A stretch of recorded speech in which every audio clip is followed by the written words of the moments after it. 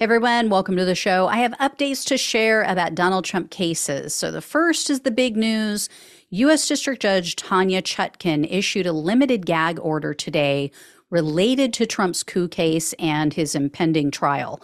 She also refused to reschedule the trial. She ruled that it will commence as planned March 4th of 2024. And according to a journalist named Josh Gerstein, he was in the courtroom today when this whole thing went down, and Judge Chutkan literally laughed at Trump's attorney at one point. Apparently, attorney John Lauro tried to convince her that her previous order, which also kind of limited Trump's comments, it's more than sufficient. He said, quote, "What you have put in place respectfully is working." So Judge Chutkan, as you would imagine, she laughed at that, the absurdity of that statement. And she said, quote, "I have to take issue with you, Mr. Lauro."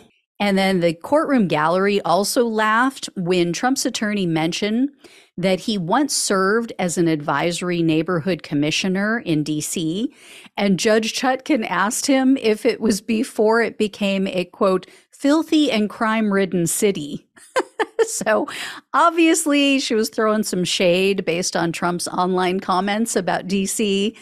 And then Trump's attorney also tried to argue that Trump is, quote, "entitled to speak truth to oppression."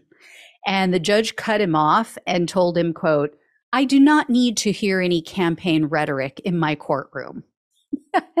Then, in addition, Judge Chutkan explained why Trump's speech can be limited even while he's a candidate running for president. She said, quote, "Mr. Trump is a criminal defendant. Joe Biden is not. His conditions of release override his First Amendment rights." So when all was said and done, the judge ordered that Trump cannot make any statements that disparage the prosecutors, witnesses, or any court employees involved in this case. However, she did give him pretty wide latitude to discuss the case online. She said that, he has every right to say that he's being unfairly prosecuted. That's his opinion.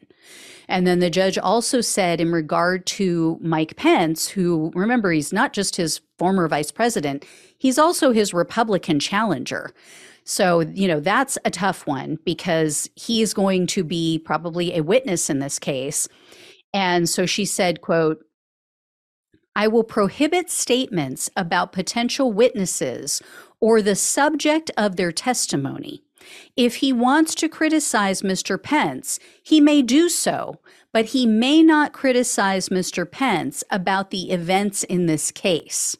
Without this restriction, there is a real risk that other witnesses may be intimidated or other witnesses may be reluctant to come forward lest they be subject to the same harassment or intimidation." Now, still, Trump's team still thinks that this is too much. They plan to appeal this decision. So legal experts are concerned because they say if they appeal, that could push the trial back. So we'll see what happens. Then in regard to the New York fraud trial, Michael Cohen's testimony has been postponed. Apparently, he has some sort of medical condition. He was expected to testify tomorrow, Tuesday, and probably be on the witness stand through Thursday. But Cohen said, not to worry, I'm not backing out. He will testify. He said as soon as possible, he will be in there. And then speaking of the New York fraud trial, it came out in court that Trump's employees, mostly Allen Weisselberg, they tried to add 15 to 25% to each of the value of Trump's properties as a, quote, "presidential premium." They claim that his properties were worth more money than comparable properties just because he was the president. And they put this in writing. And then they tried to use those inflated values. In other Trump news, a lawsuit has been filed in Colorado that tries to bar Trump from being included on the 2024 ballot. That's based on that 14th Amendment clause that we've heard so much about against insurrectionists running or anyone who gives them aid and comfort. Well, Trump was trying to get that case tossed, and a judge just ruled against him. So that lawsuit will move forward. This is something that the majority of voters support. According to a Morning Consult poll that was conducted at the end of September, 51% of respondents said that the 14th Amendment should prohibit Trump from running for office. Only 34% of the respondents disagreed.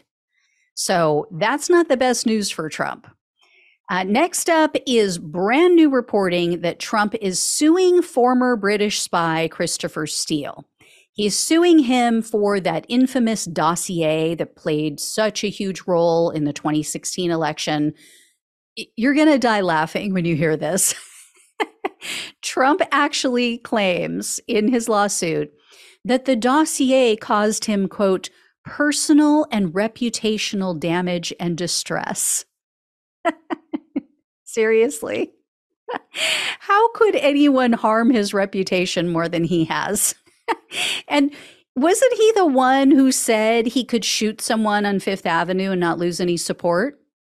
So, then what damage did it do? He won, right? He won the election in 2016 after the dossier came out. So, he didn't win the popular vote. He won the participation trophy, otherwise known as the Electoral College, but still he won.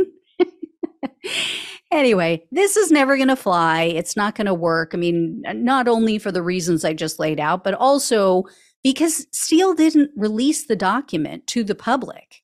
He put that report together for a private group, and then it leaked out different parts of it. And especially after Congress got involved. But yeah, this isn't going anywhere. Anyway, last but not least, a judge just voided the Trump campaign's non-disclosure agreement with all of their 2016 staffers.